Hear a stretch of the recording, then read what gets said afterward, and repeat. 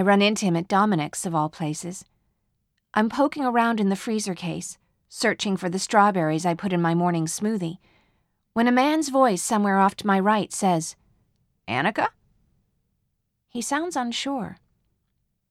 From the corner of my eye, I catch a glimpse of his face. It's been 10 years since we've seen each other, and though I often struggle to recognize people out of context, there's no need for me to question whether or not it's him. I know it's him. My body vibrates like the low rumble of a faraway train, and I'm grateful for the freezer's cold air as my core temperature shoots up. I want to bolt, to forget about the strawberries and find the nearest exit. But Tina's words echo in my head, and I repeat them like a mantra. Don't run. Take responsibility. Be yourself. I draw an uneven breath that doesn't quite fill my lungs, and turn toward him. "Hi, Jonathan." "It is you," he says. I smile. Yes. My hair, which used to be waist length and usually in need of a good brushing, is now shiny and straight and stops a few inches below my shoulders. The tailored shirt and slim-fitting pants I'm wearing are a far cry from my college wardrobe of skirts and dresses 2 sizes too big.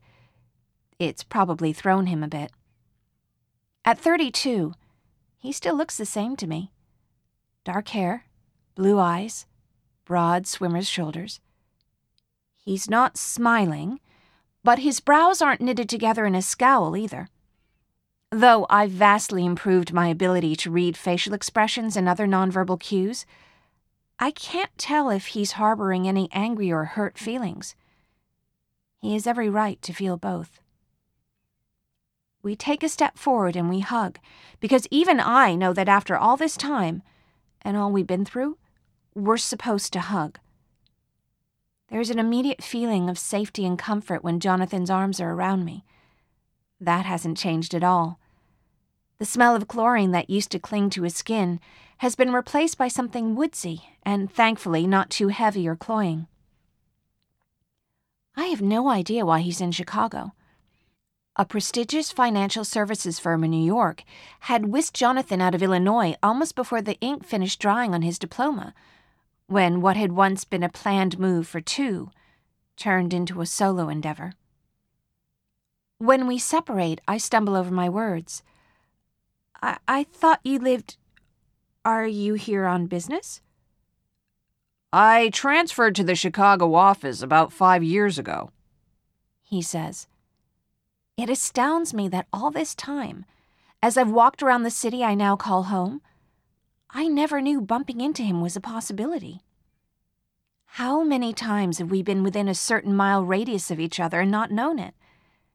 How many times were we behind or in front of each other on a busy sidewalk or dining in the same restaurant? "My mom needed someone to oversee her care," he continues. I'd met his mother once, and I liked her almost as much as I liked my own. It had been easy to see where Jonathan's kindness had come from. "Please tell her I said hello." "She died a couple of years ago. Dementia. The doctor said she'd probably been suffering from it for years." "She called me Catherine and couldn't find her keys," I say, because my recall is excellent, and it all makes sense now. He acknowledges my statement with a brief nod. "Do you work downtown?" he asks.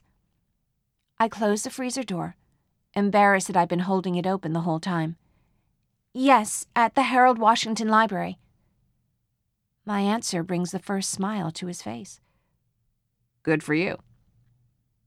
The conversation sputters to an awkward halt. Jonathan has always done the heavy lifting where our communication is concerned, but this time he doesn't let me off the hook, and the silence is deafening. "It was great to see you," I finally blurt. My voice sounds higher than it usually does. Heat rushes to my face, and I wish I'd left the freezer door open after all. "You too." As he turns to go, a pang of longing hits me so hard my knees nearly buckle, and I gather my courage and say, "Jonathan?" His eyebrows are raised slightly when he turns back around. Yes? Would you like to get together sometime? I tense as the memories come flooding back. I tell myself it's not fair to do this to him, that I've done enough already. He hesitates, but then he says, Sure, Annika. He removes a pen from the inside pocket of his suit coat and reaches for the grocery list in my hand, scrawling his phone number on the back. I'll call you. Soon, I promise. He nods, his expression blank again.